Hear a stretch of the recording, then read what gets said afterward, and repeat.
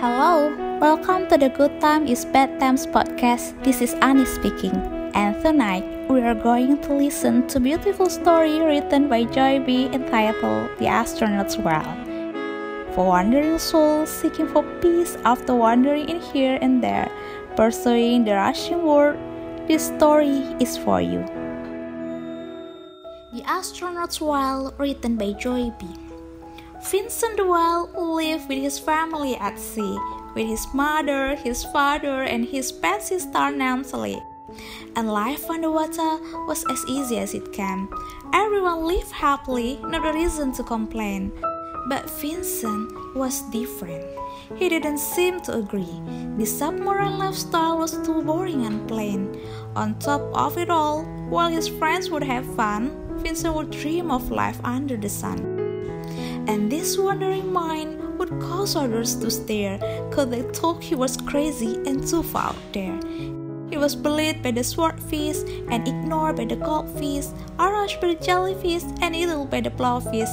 He was often left out from his tail to his boat, even looked at and splashed at and wished part about. Until one day, a creature we had never seen got choked in his mouth in the strings of baleen. The creature, it seemed, was a man in a suit, with fluffy white pants, a glass helmet, and boots. The man through the glass said, "Help me! I'm Coke! I'm not your fish food, I'm a lost astronaut." So Vincent replied, "Oh, I couldn't harm a fly. I'm as gentle as June, I'm as peaceful as pie." But the astronaut, in fear, turned and wiggled and tossed. He was flushed for a while and so terribly lost. But just then, out of the blue, floated a piece of driftwood, and the man in the suit did what any man would. He pulled and he screamed to escape from the mouth of Vincent de Waal, who was as mean as a mouse. But as he broke loose to swim away and hide, the man saw the sadness from poor Vincent's eyes. So he stopped and he turned to us. "Why are you down? You live in the most beautiful of all places around." But Vincent just shrugged and said, "You all don't understand. I just need a hole to stick my head in the sand." Well, the astronaut paused and thought of what he could do to make Vincent feel better and turn his gray sky to blue. "First thing first," said the man in the suit. "What is your name and how do you do?"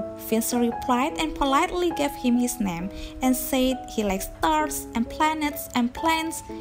The astronaut smiled and said, "Well, my name is Augie and I would shake your hand but my gloves are so soggy."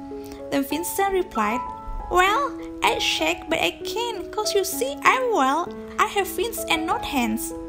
Augie said, "That's fine, we can skip that part and go back to talking about the planets and stars, cause, wouldn't you believe, I like the same sort of thing. I like the sun and the moon and everything in between." And right off the bat, as if written in stone, Vincent and Augie were friends to the bone. They talked about space and the moon and the sun and the comets and the planets and faraway fun. Then Vincent sat silent and said, so it seemed he thought none of this was real, it was only a dream. "I'm stuck down here with this lousy seaweed, with the lobsters and crabs and not a single green tree." So Augie said, "Vincent, let's get out of this place. You can come along with me, we'll hang out in space." "But how would we get there? You know, I can fly." "My rocket, of course, it's our horse of the sky. It will take us all over to any place we want to go, to Jupiter or Mars or as far as Pluto. We can spacewalk and moonwalk and tumble and tour. We can drift through the waves of the Milky Way shore." Just then, Vincent smiled and said, "Please say no more. Just show me the way to your space shuttle doors. And there's one other problem. Say, how will I fit?" Augie said, "Simple. I'll tow you on the strip. Then once we are in space, there everyone floats, like here on the water, big ships and small boats." So as soon as they found Augie's lost rocket ship, they were off into space as Vincent floundered and flipped.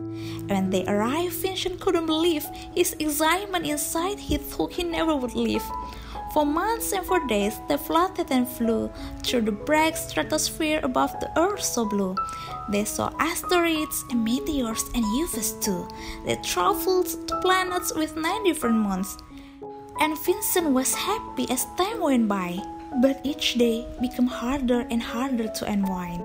The excitement he had when he first arrived in space was slowly subsiding as he got used to the place.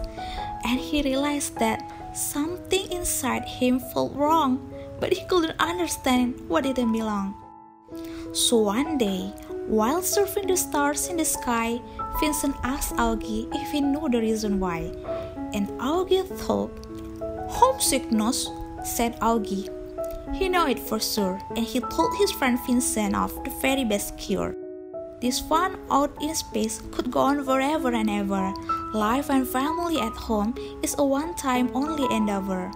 And after listening and remembering the deep ocean blue, Vincent soon realized something he needed to do. He had to return to his life under the sea, to the ones who he loved like his pet sister named Lee.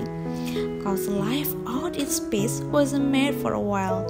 He was built for the sea with his fins, paws, and tail. So Vincent and Augie shuttled out of the black. They left with a warning without looking back.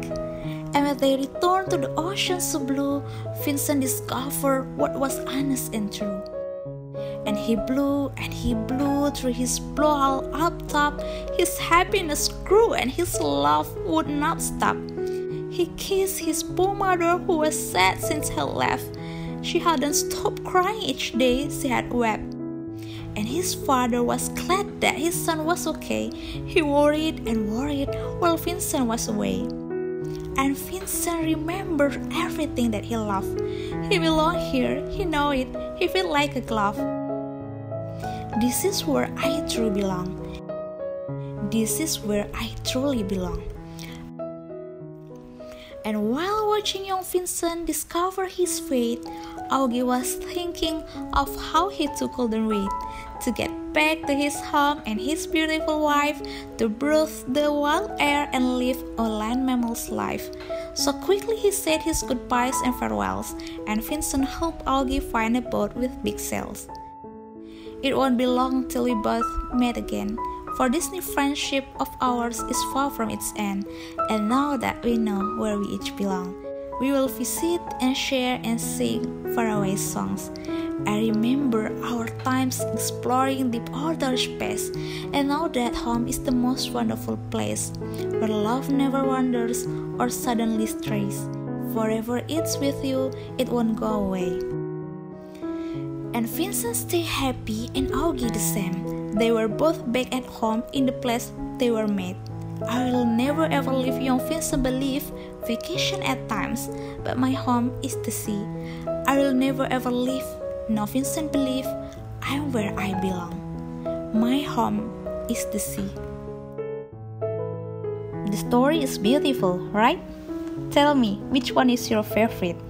And my favorite part is when Vincent arrived at space and got all in hand, but soon after, he then realized it's all tasteless. And as for me, it feels so real, and it's true that after wandering, at the end we would back to where we should belong, the place that brings true comfort and warmth called home. And somehow, home is not always referred to a place, but it might refer to someone or something else. And don't forget about the astronauts. This guy is really a sensible friend, even though at the end they don't go in the same path, but the promise he made to visit each other is an overwhelming thing.